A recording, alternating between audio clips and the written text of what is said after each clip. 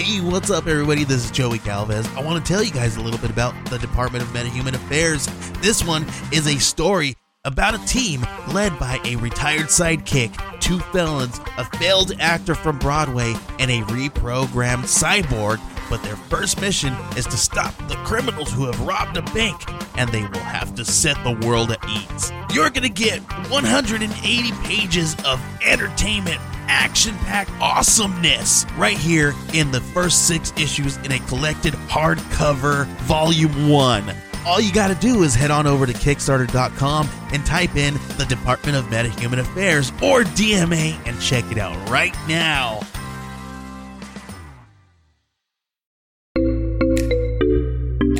Age of Radio.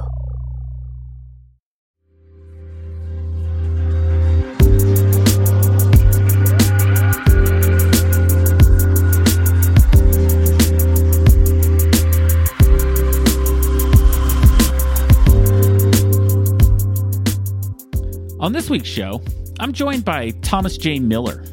He's a beer author, and he's now dove into his first work of fiction. But that work of fiction has a lot to do with beer. So, we're going to talk to Thomas about his new book, An Oktoberfest Death. And we're going to talk about brewing Oktoberfest this week on Homebrewing DIY.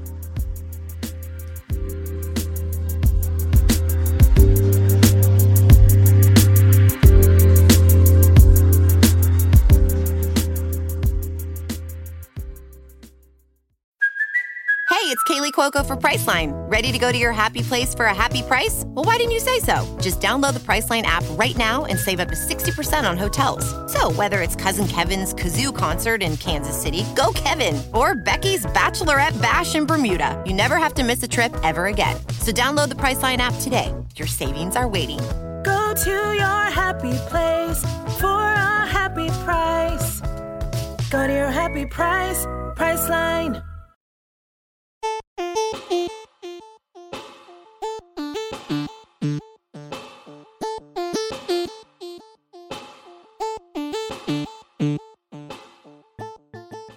And welcome back to Homebrewing DIY, the podcast that takes on the do-it-yourself aspect of homebrewing. Gadgets, contraptions, and parts, the show covers it all. On this week's show, we're going to talk to Thomas J. Miller. And we're going to talk to him about his new book, and we're going to talk to him about great ways to brew an Oktoberfest. Right now is the time to brew an Oktoberfest, considering it's February, March, and we're going to talk about one of my favorite styles of beer. But first, I'd like to thank all of our patrons over at Patreon. It's because of you that this show can come to you week after week. Head on over to patreon.com/homebrewing DIY and give it any amount. Your monthly support keeps this show coming to you week after week. Also, there's another way to support the show. If you head on over to coffee.com, that's ko-fi.com/homebrewing DIY, you can give one-time support, and one-time support or monthly support, any support is going to help this show. Another way to support the show is to write us a review. If you're listening to us on Apple Podcasts, just leave us a review. Just scroll to the bottom of the app. You can see the 5 stars there right now, and just leave us a star rating, or you can type us out a full review. If you do leave us a review, I will read it on the air, good or bad. Also, if you head on over to podchaser.com, if you're, for example, on an Android, the only way you would be able to leave us a review is to head to podchaser.com, and that's /homebrewing DIY, and there you can leave us a review. Podchaser is a pretty cool website as well. Think of it as like the IMDb of podcasting. You can discover a new podcast there, or you could even add us to a list of podcasts that you like and share that with a friend. So kind of a cool site.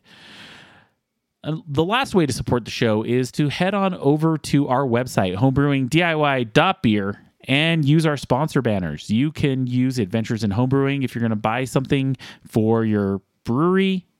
Do it at Adventures in Homebrewing. Click on the link, and then they will know that we sent you. Also, if you bought a brew bag or if you buy Brewfather, those websites are all going to link straight from our site and support the show.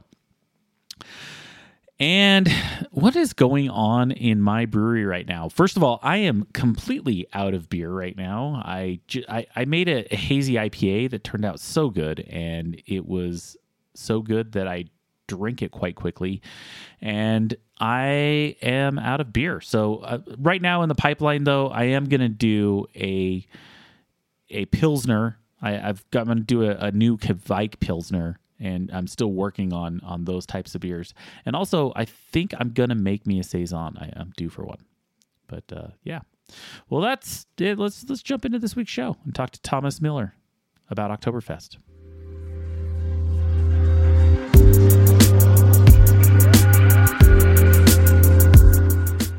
I'd like to welcome Thomas J. Miller. He's a prolific writer for the beer industry, a home brewer since 1990, and he's worked as an assistant brewer in Germany and Wyoming. And among his publications, he is a regular contributor to Brewpub and Tips from the Pros, and he's a columnist for Brew Your Own magazine. So, Thomas, thank you so much for coming on Homebrewing DIY. I'm excited to talk to you today. Coulter, thanks for having me. I appreciate it. So, Thomas, I think that the first thing we should talk about, we're going to get into talking about Oktoberfest, and I think the big reason we're going to talk about Oktoberfest today is because you've recently just written a book about, it's actually a fictional novel, but has, I think Oktoberfest plays a huge part in this novel. And why don't you tell us a bit about the book you just wrote? Sure. I like at the end of September just published a novel called An Oktoberfest Death. That's the title. Been working on that novel for at least the last year prior to the onset of COVID, and had gotten to this editing phase in the fall of 2019 before COVID hit, and then COVID gave me a great opportunity to really push this story to the end. It's the first in a series of what I call beer fiction, where history, culture, and beer all kind of collide in a series of stories that's going to follow a main character by the name of Bethany R. Judge. And Bethany, travels to Oktoberfest in this book, right? And it's kind of a mystery novel. Is that correct? That's right. So Bethany is a retired Buffalo police officer.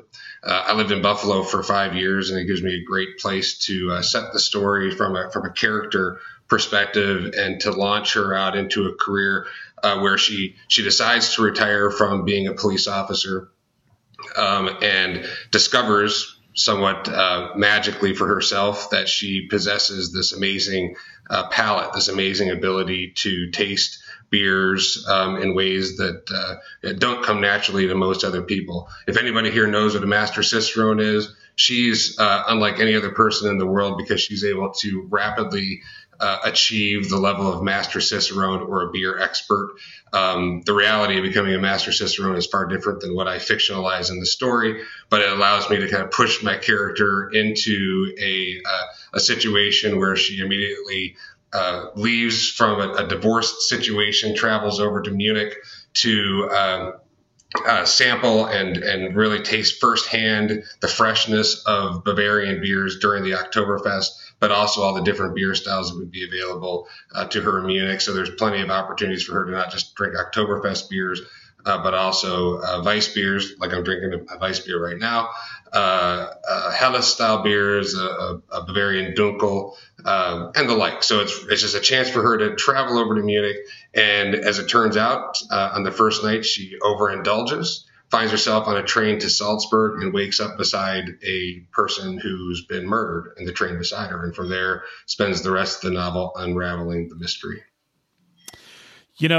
I've had some hella hangovers, and I can say that is one I've not had yet, and glad I haven't. But that being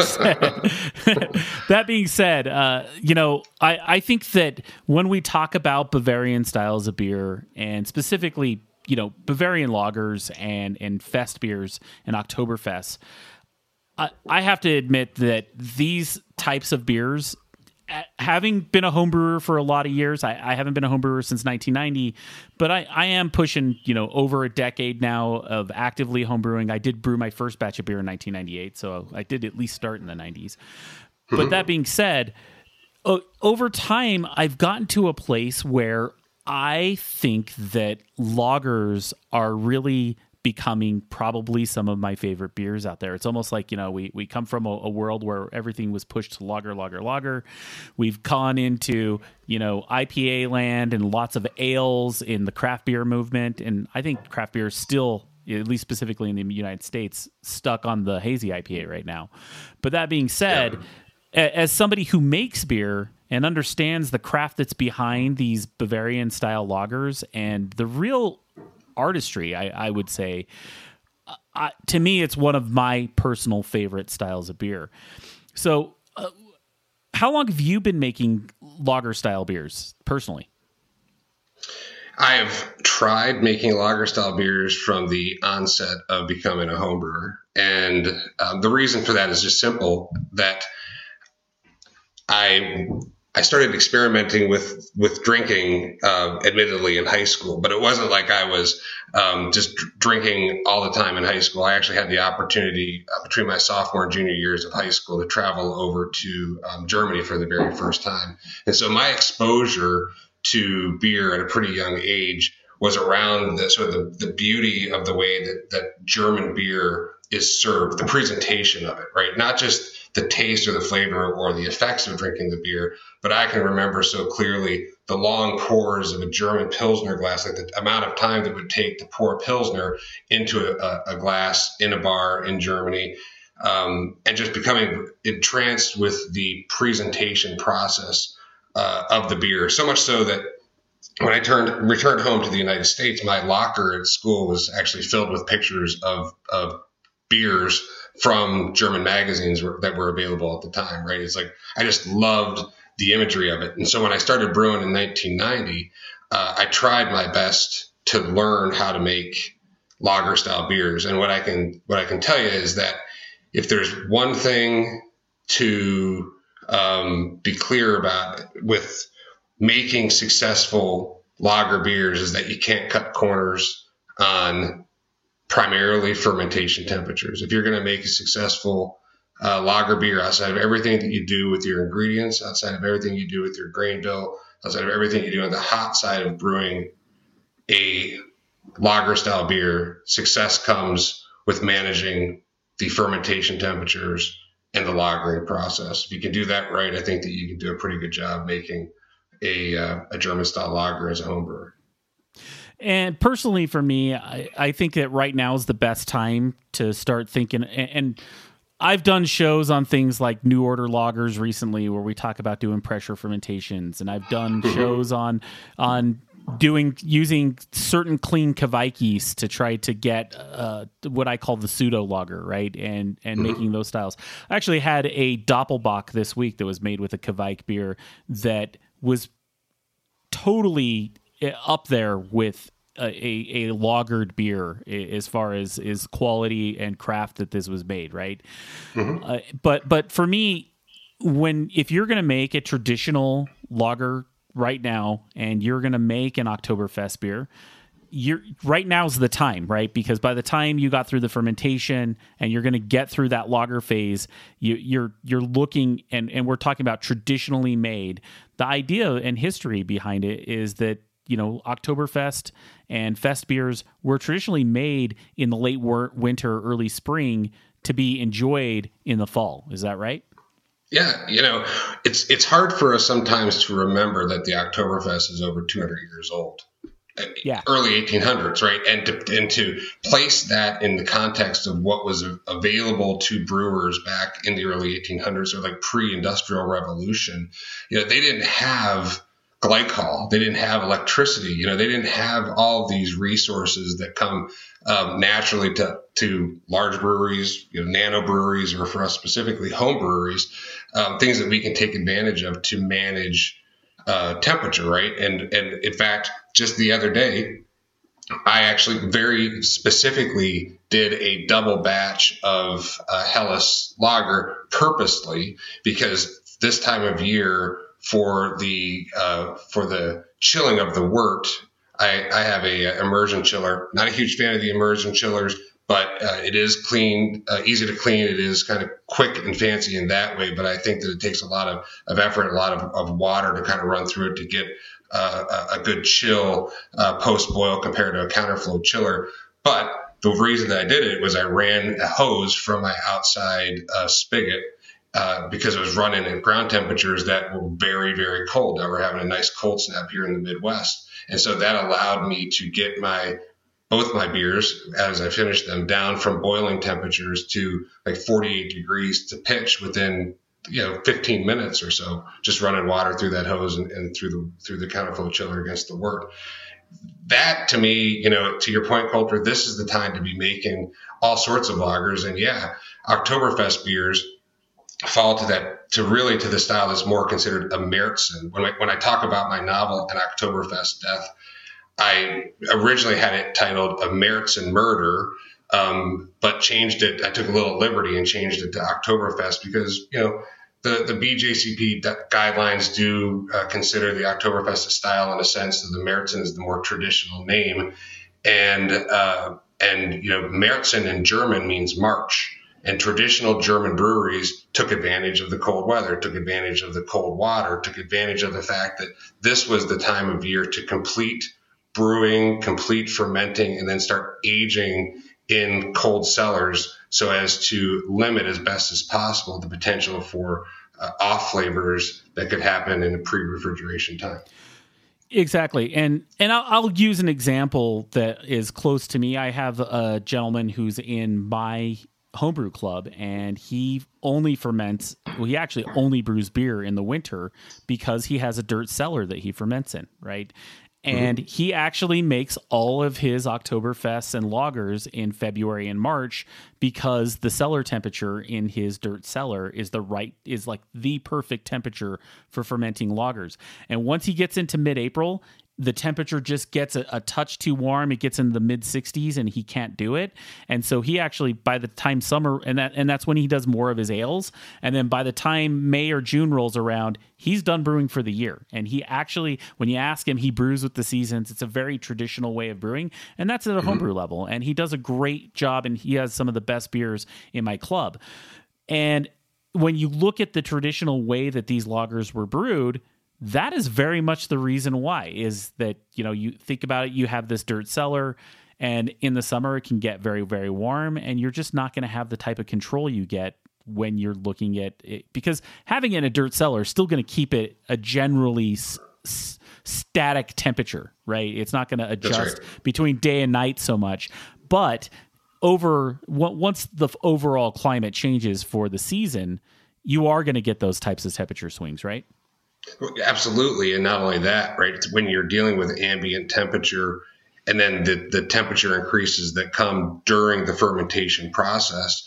If you are looking at a room, I don't know what the cellar temperature there was, but if it's 62 degrees and that's even rather warm, right? If you're down into the 50s and you start fermenting, you're going to pick up several degrees of temperature during the fermentation process that are still going to potentially throw off flavors into that beer. I admire this gentleman that you're talking about and the fact that he's able to do that, and that he has a cellar temperature that's cold enough. What back to my story of trying to brew as a home brewer early on and not having access to that type of resource, I found precisely the sorts of issues that you're describing of just not being able to produce a lager of any quality. The true saving grace for me as a home brewer was making the decision to get a decent sized freezer, chest freezer, and a external thermostat so that I can control the temperature. And then I use an Anvil brewing system with some awesome stainless steel bucket fermenters that have a nice lid that you can just take right on and off, and some great valves. And they fit side by side. I could fit 3 of those stainless steel buckets inside the chest freezer that I have. And then with that external thermostat, I mentioned having the cold water from the hose to bring the temperature down rapidly. I can get the temperature down to, in the right weather conditions, down to 50 degree pitch temperature.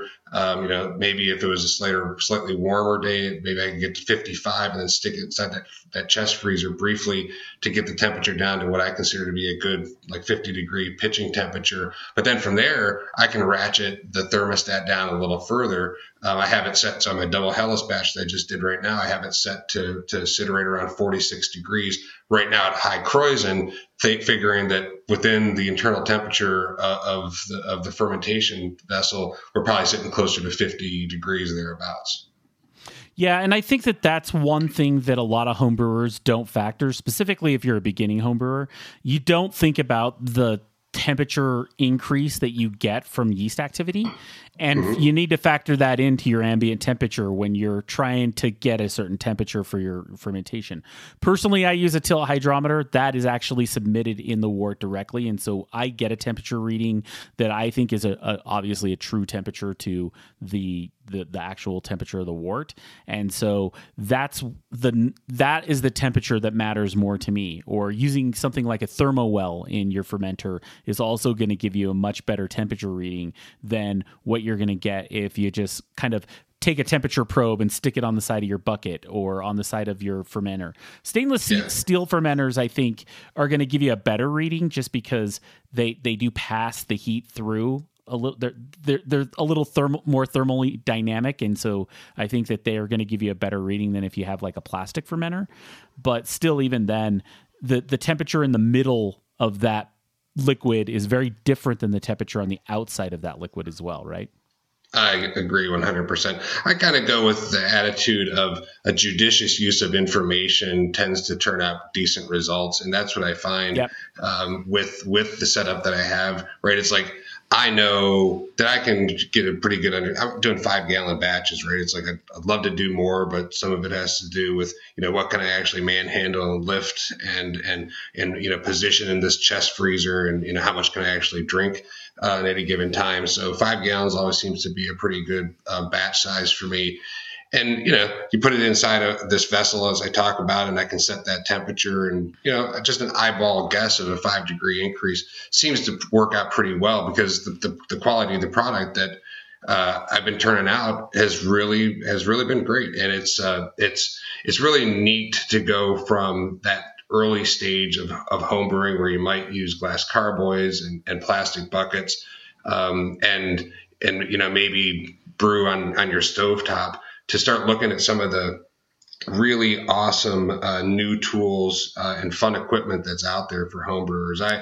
I made decisions to get rid of old equipment and just start experimenting with different things. And as much as it's tempting sometimes to want to spend a lot on brewing systems because there's some awesome things out there, these electric brewing systems, once you get used to the efficiency of those systems and understand the process and tweak a little bit, particularly around the lauter and the sparge, I found that it works really, really well, and it doesn't take up much space, and it's a good price point. Yeah, I got to admit the advent of the electric all-in-one systems that have come out, I would say in the last 5 years, is kind of really when these have hit the market hard. I think the first one was obviously the Brewfather, and then you have your Brewfather clones that are all ranges of price ranges, right? But any of these systems are going to get, personally, any of these systems are going to give you as good of a beer as you could make with any brew in a bag system out there with a burner. And I also think that these systems are going to give you a very high quality beer because, like, for example, I personally don't sparge. It sounds like you do, but if you're into sparging, they have a really cool setup to be able to factor in your sparge. You just have to have a little bit of hot water on the side, and it's not that hard. And I think that the ease of use of these systems, I think, are going to make it so homebrewing is more accessible to more people.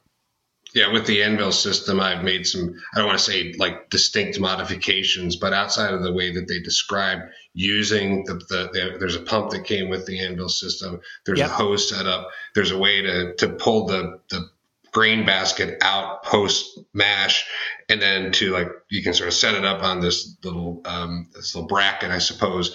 I actually run I run I sort of do a for life throughout the mash to get good clarity, but also to manage the temperature of the overall liquid. That's, because I feel like there's a temperature probe that's only at the very bottom of the system, but it does, like, what you're saying about the fermenter, it doesn't tell you what's actually going on inside the mash bed. And so I do a for life throughout the entire mash so that I'm getting some degree of consistency around what the temperature is. And when I mash, and this is true with the Oktoberfest style, I'm sure we'll talk about this, I work through a temperature range. I mash it at a low temperature. I typically shoot for like the low end of the brewer's window, as they call it, like right around like 135 degrees Fahrenheit.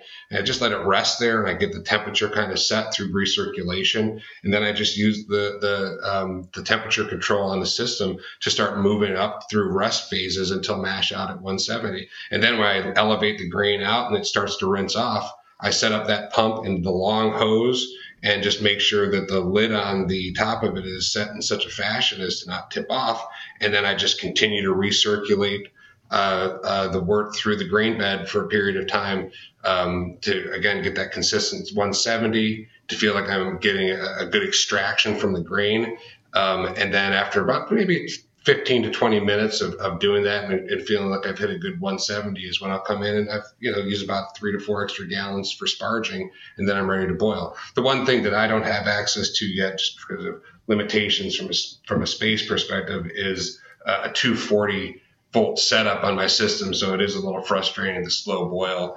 So sometimes what I'll do if I'm in a bit of a hurry is I'll actually pull some of the during the boil, I'll pull some off and run it into the kitchen and get it boiling there to try to help goose the thing up a little faster. Outside of that, it's been a great system. Yeah, one trick that I've learned is that if you get a mesh screen over the top of mine, I have a mash and boil, which is pretty much and it's a 110.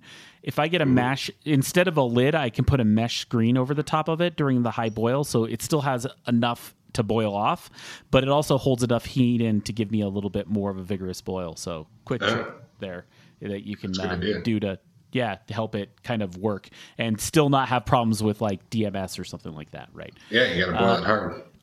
Yeah, got to boil them hard. So let's talk about Oktoberfest and how to make a Märzen and how to make a great one. Why don't you walk me through, maybe, because it sounds to me like you're step mashing, you're doing a lot of the things that, even when I make lagers with my lager shortcuts, there are certain things I do in all of my batches. For example, I step mash them all. I'm into at least doing a single decoction, if not a double or triple, depending on the style. What does yours look like, and what does your mask? What's the recipe look like, and then B, what does the mash schedule look like?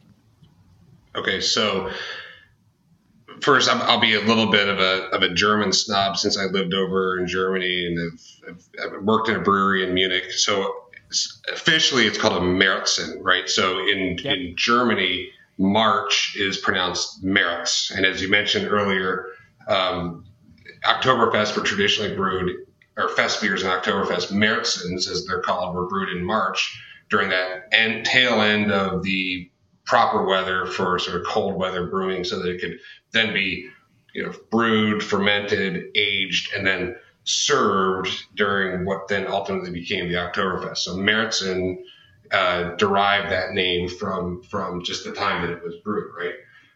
What I shoot for in my, and then on top of that, it should be pointed out that there's a Märzen style for the Oktoberfest, and then there's a fest beer style. The Märzen was the traditional style that really arose early on in the period of time of the Oktoberfest. Like the first Oktoberfest was in 1810. No one can necessarily say for sure what the beer tasted like or what the recipes were. I don't think there's any specific indication of what the recipes were, but beer back then tended to be darker, tended to promote more of these Munich or Vienna style grains. Some of that was because they wanted a beer that was stronger, maybe a bit more full bodied, because it actually assisted in helping to cover up any potential off flavors that might occur throughout the summer, right? Like hops in today's day and age can be used as a masking element also for some,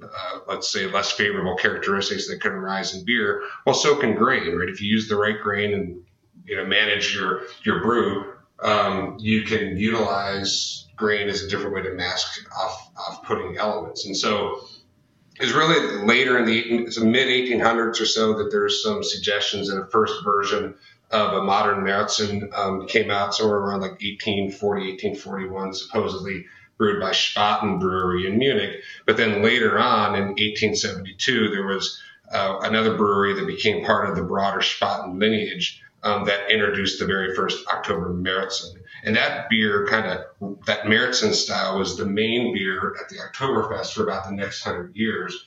And it was then in like the mid 1900s and into the 1970s that you started to see a move towards now what's called a Fest beer. And the Fest beer is more like a German style Helles, but it's on steroids.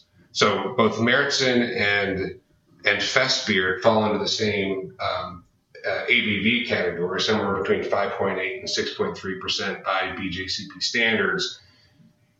What I tend to shoot for is a little bit lower on that scale because I prefer to drink a little bit more myself than to push up the alcohol content and my nights a little sooner. And I prefer to drink, or I should say brew, the Märzen style. There was an article that I wrote for Brew Your Own magazine quite some time ago. It was a Tips from the Pros article, and it's actually available like outside of the firewall. People can search my pen name, Thomas J. Miller, and the title of the article is called Using Munich and Vienna Malts.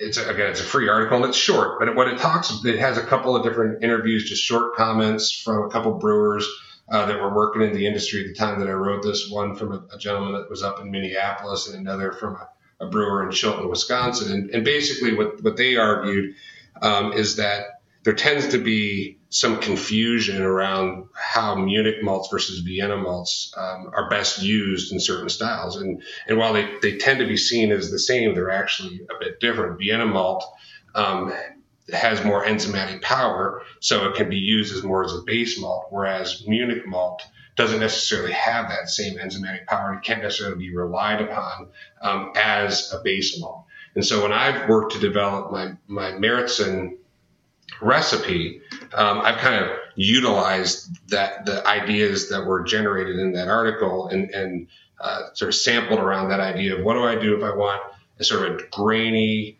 bready characteristic in my Märzen, in my Oktoberfest style, and if I want to push the Vienna malt. And so what I've done is create a grain bill that's been pushing about 57, actually the last one I did this past fall, I did 57% Vienna malt, 29% Munich malt, and then 14% of a floor malted Bohemian Pilsner.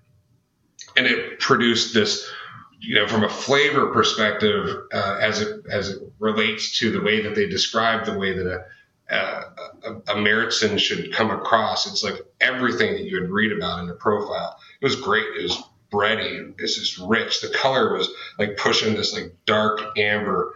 The yeast that I used, which was an imperial global yeast from Weihenstephan, just with nice lagering, it cleared out. It was just crystal clear, beautiful in the glass. The mouthfeel was like smooth and creamy. It just had such great texture through that step mashing process that you just mentioned. I did not overcarbonate it, but I wanted to have enough carbonation that it would kind of fall to that sort of moderate spritziness on the tongue that kind of would help eliminate any thinness. And then just really from a flavor perspective, there's a word or a phrase in German that's called liquid bread is what they call beer, flüssiges Brot. And so I was going for that idea of like drinking a glass of bread concept. And I felt like this recipe, I plan on brewing it again this time around. It really seemed to really crush my expectations. I'm going to do a side-by-side of an Oktoberfest Märzen style and a Fest beer. So like that amped up Helles for this year's Oktoberfest festivities here locally. And what kind of hops are you using in that beer? Yeah, so I grow Hallertauer hops on the side of my house. And so I'm a bit of a purist in that regards. But that being said, it's a little bit difficult growing hops to know with certainty what you're going to get out of that from a bittering perspective. And so I tend to have a little apprehension about using those as a bittering hop in my beer. And outside of the fact that leaf hops can be a little bit troublesome. So I do tend to use my homegrown Hallertauer hops as a mild finishing hops and things like the Helles that I just brewed, because it is appropriate for that style, not overly, from a hop perspective, not overly flavored or aromatic, but it does fit that style. But I tend to be a purist. I stick with what I like, and that's the Hallertauer hops, and I use the pellets, which fall at about, the ones that I had this last year were 3.7 AAUs, and so I boiled about 1.25 ounces for 70 minutes, and then 40 minutes about another 0.7 ounces, and so the IBUs on that were about 24. Yeah, and that's totally within the BJCP style guidelines right there. It's a little bit more of a bitter beer. You're not looking for that like 10 to 15 IBUs. The mid 20s that's pretty much perfect. Yeah, it's perfect. Yeah, and then what does the fermentation schedule look like? So I think, as I mentioned, I try to set when I'm pitching, I try to get the yeast pitched at around 50 degrees. I think that's appropriate for these lager style yeasts. You don't want to risk any shock at higher temperatures and then try to bring the temperature down fast. It's better if you don't have access to cold enough temperatures through a counterflow chiller or immersion chiller. I think you're far better off closing down the fermentation vessel and just waiting before pitching. You can't force this situation. You don't want to create any ester production, nothing like that. So I was able to get pitched at around 50 degrees, and then I knocked the temperature down, as I mentioned, to 48 degrees and let it sit there for 6 days roughly. And then I started slowly after 6 days, bumping it up just a little bit at a time, 2 days at 52 degrees. And then I did 3 days at 56 degrees, and then finished with 3 additional days at 68 degrees Fahrenheit for a diacetyl rest. And then after that, I crashed it to 33 degrees and just let it sit. So let it sit for at least a month, but I would recommend even longer than that to really just give it a chance to really mellow. These beers benefit just from time resting. When I worked in the brewery in Munich, one of the things that always will strike me forever, it certainly struck me at the time, was walking through the fermentation cellars and seeing these, massive fermentation tanks that were just covered in ice, right? So the beers that were inside those tanks were maturing at basically freezing temperatures or pretty darn close to it, right? So the benefits to the beer, you just can't rush the process. And I know there's a tendency to want to make things go faster, but we should all consider ourselves fortunate to have access to all kinds of great beers that you can buy. So if you can just be patient with the stuff that you're making, I think that you'll find you get yourself in that rotation of brewing and give your beer more time, your homebrew more time. You'll be far better off for it. Yeah, I think that the first lesson I learned is a new homebrewer was stop messing with your beer and just let it do its thing. And I found that I ended up with a lot better beer. It's shocking how that's probably the best piece of advice you can give a new brewer. Yeah. And we have the luxury of not needing to generate revenue, right? It's if you're a brewery, if you're a brewery and you're like, you got to get stuff in the mouth of your customers to pay the bills, and so you have to turn product when you're working for the business, so to speak. But when you're a home brewer, you have the ability to say, all right, here's what I'm going to do. Like I'm already thinking in terms of here's my rotation for the next 6 months. Here's how I'm going to let these 2 Hellas's ferment out. Here's when I plan to package them. And then here's the next thing that I'm going to move into. And I will continue, because I have this retrofitted chest freezer, I can continue to make lagers as long as I can manage to get the temperature of the wort down quick enough for pitching, right? I have that luxury. But it's like I've already sort of mapped out in my mind what's going to happen and when I'm going to start moving over to ales. Yeah, exactly. And one thing that you talked about using the Weihenstephan yeast is that a liquid yeast, powdered yeast? Which one are you using? I have never ever used powdered yeast, dry yeast, and to my knowledge, it's possible that I've been to more breweries, small breweries that have utilized these dry yeast strains. And the only place that I know I didn't like the beer, so it kind of set me in a position of thinking that perhaps I will never use dry yeast. I guess it's just, I'm being a little bit snobby, I suppose, to say that I really want to try to be as pure about it as possible and utilize what I know as a home brewer for all the time that I've done this, that the best yeast out there was always the liquid yeast, right? Whether it was White Labs or Y yeast. Now I'm using the Imperial yeast because you can get the larger pouches with, so you get more pitch capacity for each pouch. And from dollar for dollar perspective, you get a little more value out of it. That's another important aspect, I think, to a lager is that you want to pitch heavy. You don't want to pitch light. You want to keep the strain off the yeast. I mentioned that I'm sipping a homebrewed Hefeweizen right now. Homebrewed Hefeweizen is the opposite. You don't want to like under pitch it, but you want to give the yeast a little bit of a struggle in a Hefeweizen to help add to the banana clove phenolics. Well, the opposite is true in a Helles or an Oktoberfest. So I pitch with 2 pouches of the Weihenstephan yeast from Imperial. But with this Helles that I did just now, I keep going back to that, sorry, but I decided to do a side-by-side comparison sort of for my next Oktoberfest to see, do I want to do it with the same Weihenstephan Imperial strain, or do I want to switch over to the Augustiner strain that's also available? There's an L17 and an L13, so I'm testing them both out side by side with the same recipe. Yeah, and so because you're using the Imperial pouches, you're not doing a starter? Because when I've done lagers, specifically with liquid yeast, I've done as big as a 3-liter starter to get them going, just because, just like you said, you don't want to strain the yeast. You want it to take off as fast as possible, and especially at those low temperatures, you've got to really get a good pitch in there. Are you making a starter, or are you just throwing the pouch right in there? Yeah, so I use the 2 pouches and I do not do a starter. I go back to that concept of judicious reasonableness around what I have time to do, sometimes around home brewing. And what I've discovered is that 2 of those pouches work great. And because that's 400 billion cells, that's a lot of cells. Huge pitch. Yeah, that's a huge pitch.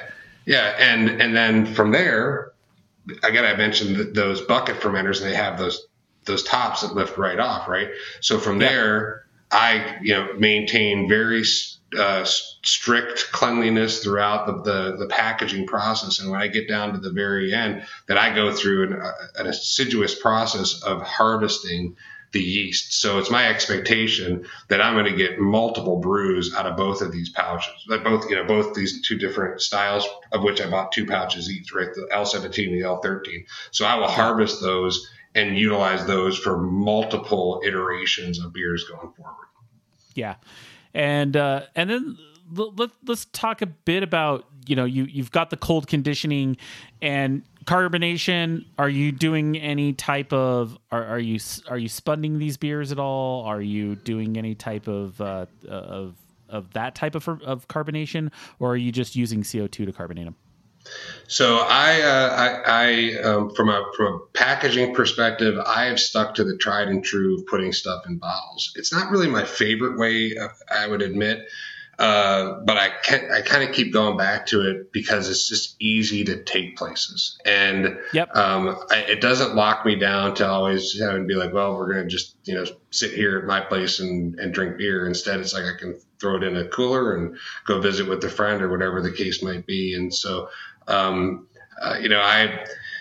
I feel like it's a little bit more traditional to the homebrewing style, the complete joy of homebrewing type of concept of just using bomber style bottles or good 12-ounce bottles so that it's easier to share with friends. I really like bottled conditioned beer in general. I mean, if I were to mention Sierra Nevada Pale Ale as being like a great example of a beer that you just can never argue with, or Duvel over in Belgium, as far as like stuff that shows the quality of what a bottle conditioned beer can be. I don't really find any reason outside of sometimes time and issues around cleaning that would make me want to switch over to doing something like kegs. Well, that and just carbonating a beer in a bottle also helps scrub out of oxygen. That's a big thing that it does. Is essentially you're just kind of doing a like little mini ferment, a second fermentation in a way. And then and also I just the bubbles in a bottle conditioned beer, I know that if you do a side-by-side blind tasting, most people can't tell, but to me, and this is just a personal opinion, I can taste the difference. I think that specifically Belgian styles, I think, have a certain carbonation when they're bottle conditioned that's just amazing. And so for me, those are the type of things that I love bottle conditioned beers as well. I don't bottle condition a lot of them, but when I do, I love them. So. And, there's also that thing of added health benefits, supposedly, right, from the yeast that you get to ingest. And now, as homebrewers, I guess we wouldn't really avoid that or eliminate that even in a kegged beer. But still, it's like, again, I'm looking at my Hefeweizen and then I poured it sort of in the traditional way that Germans pour their Hefeweizen to make sure you get the nice swirl at the end and pour the last bit of the yeast into the glass so that you make sure you have it all in there. It's part of the experience, and I enjoy that experience. Again, I go back to that part where I fell in love with the way that beer looks, and so I kind of always try to emulate that. I agree. I completely agree. I think we eat with our eyes as much as we eat with our mouths, right? And this comes from my years in the restaurant business with food, but it's also the same with beer. If I'm looking at a beer style that I expect to be crystal clear and beautiful, that's what I expect, and that's what I my wife laughing at me when I'm in the kitchen looking at my beer through the light to make sure that it has the brilliance I'm looking for. Or if I'm making a hazy IPA, I want it to look like orange juice, right? The point is that you gotta whatever that style is, you gotta make it look the way it's supposed to, so that it's true to style, and you're trying to mimic something, and it's gonna be a beautiful thing. So I completely agree with you. I couldn't agree with you more. Well, Thomas, I'd love to find out what's the best place to find your book. I'll link to it in the show notes if you're listening to this to get a bit deeper dive. Can we find it on Amazon, or do you have any local retailers that you might have your book at? So I'm not in retailers yet. That's proven to be a little bit more elusive. Selling through bookstores is more challenging, unfortunately, than I would like to have admitted. The places where you can easily access my book, one would be my author website, which is my name, thomasjmillerauthor.com. And then if you order from my author website, I do sign those books for each book that's ordered, and I'll send them right to you. It's free shipping, so it's equivalent to buying on Amazon. It is available on Amazon. It's available on Barnes & Noble. If there are people out there that happen to work in bookstores or are librarians, the book is also available through those major sites that allow for wholesale purchases of books to be put in bookstores and to be put into libraries, such as Ingram or Baker and Taylor. But continue to work on spreading the word. This is the first novel, reminding the listeners, it's called An Oktoberfest Death. I'm in the editing process right now of the second in the series, and I'll continue following Bethany now into the American craft beer scene. So, the American craft beer scene will sort of surround the adventures that she finds herself involved in. And I imagine that this is going to be about a 5 or a 6 book series when it's all said and done. Awesome. Well, I look forward to reading the book that is out now and looking forward to reading the future books. I'm actually a very avid reader, so I will read them and very excited. And hey, I'm an avid reader of books about beer, and fiction about beer is something that I definitely want to get into. So head on over to our show notes. I will put links to his website so that you can get a book and check it out. And hey, Thomas, thank you so much for coming on Homebrewing DIY. If you ever want to come on the show again, please reach out. We'd love to have you. Colter, thanks so much for your time, and thanks everyone for listening. Hope to hear from everybody, and please feel free to order the book for you and your family. Thanks very much. All right, and we're back, and it's time to dive into some feedback. I'm pretty excited about this week's feedback. I got a couple of good pieces, and I'd love to dive into them. So let's start with one from Craig. Craig sent me an email. He went over to our website, homebrewingdiy.beer, and filled out the contact form. And he said, "Hi, love the show. Just listened to the bottles, kegs, and cans episode. You touched on a subject I have often wondered about. When you condition beer in a keg with priming sugar, do you need CO2 to dispense the beer later, or will the existing carbonation after the 2 weeks be enough to move the beer from keg to glass?" I think that's a great question. And yes, once you pressurize it and you put it on serving, you will be able to pour probably a glass or two of beer. But then at that point, you will have run out of the pressure that is in the headspace. There will still be bubbles in the beer, but the PSI in the keg will go down as you pour beers. And so at that point, if you've keg conditioned a bottle, if you've priming sugar conditioned a keg. So for example, if you've done something like you've spunded a keg to carbonate your beer, or you've added priming sugar into it to carbonate it and done it at room temperature, you're going to want to chill that down, because then you're going to get more CO2 in the keg, more CO2 in the beer itself. And then you're still going to have to put about 10 to 12 PSI on the actual keg to get it to serve so that it goes through your lines and actually fills your glass. So unfortunately, you still have to have a CO2 tank, and you still have to have a fridge to dispense beer. So we'd all love to think of different ways. There are some cool tools for it. One trick when I take kegs to go is I have these little, they look like, they're basically like CO2 cartridges you would use for like a BB gun. And there's a little tool you can get. They're about $15, and you just buy a box of those. And you can attach those to a ball lock connector or a pin lock connector, and then you just put that on there. And that's enough gas to actually push out a keg if it's ice cold when it goes out. And it takes about 2 cartridges to push an entire keg.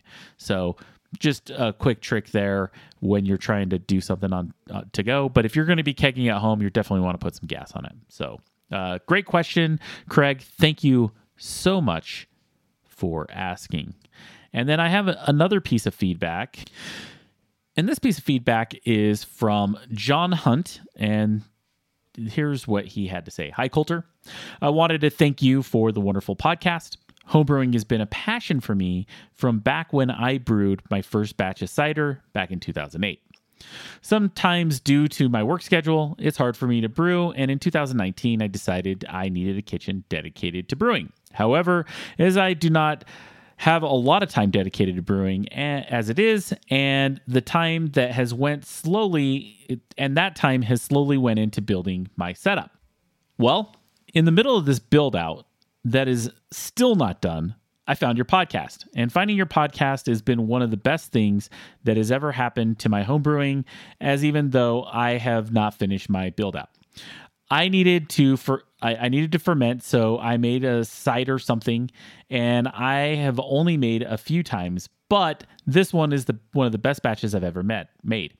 I've also started making some yogurt, and that is similar to, since there are active cultures. I know that I could brew beer at any time as I could and use my normal kitchen, but it's just that I don't have any free time and I have to spend that building out my brew kitchen. So the cider and yogurt virtually take no time, and they're a good fix for me until I finish my brew kitchen. So, hey, dude, finish the brew kitchen, man. You need to brew some beer. I'm kidding, but I'm the same way. I like to ferment all kinds of things, and beer is not the only one. So I think that's awesome.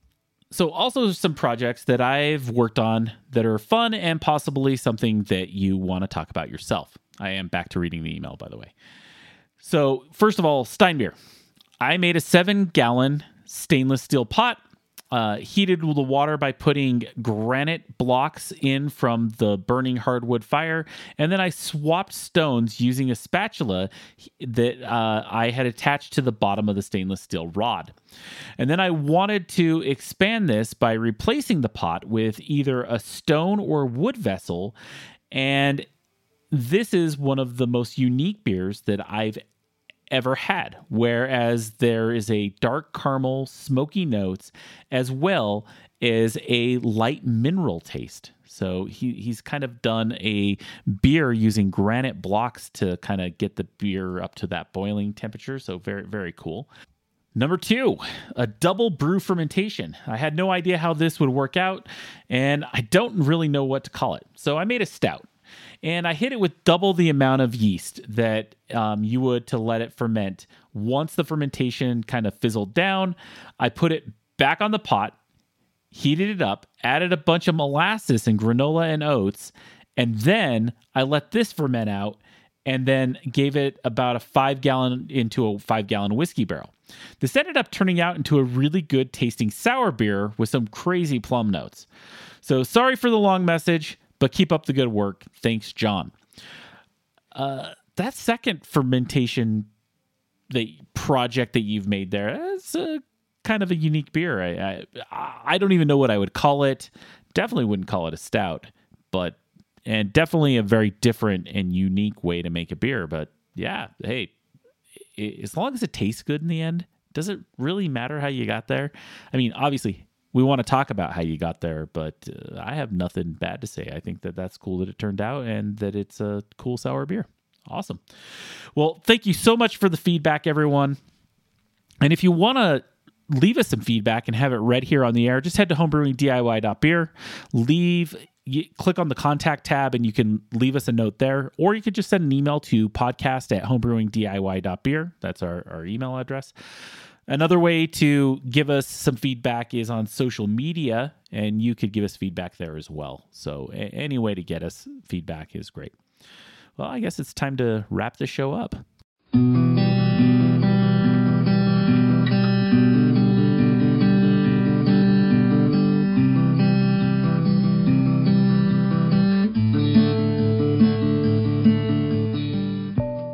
I'd like to thank Thomas for taking the time to come on this week's show, talk about his book, and really do a deep dive in making great lagers and Oktoberfests.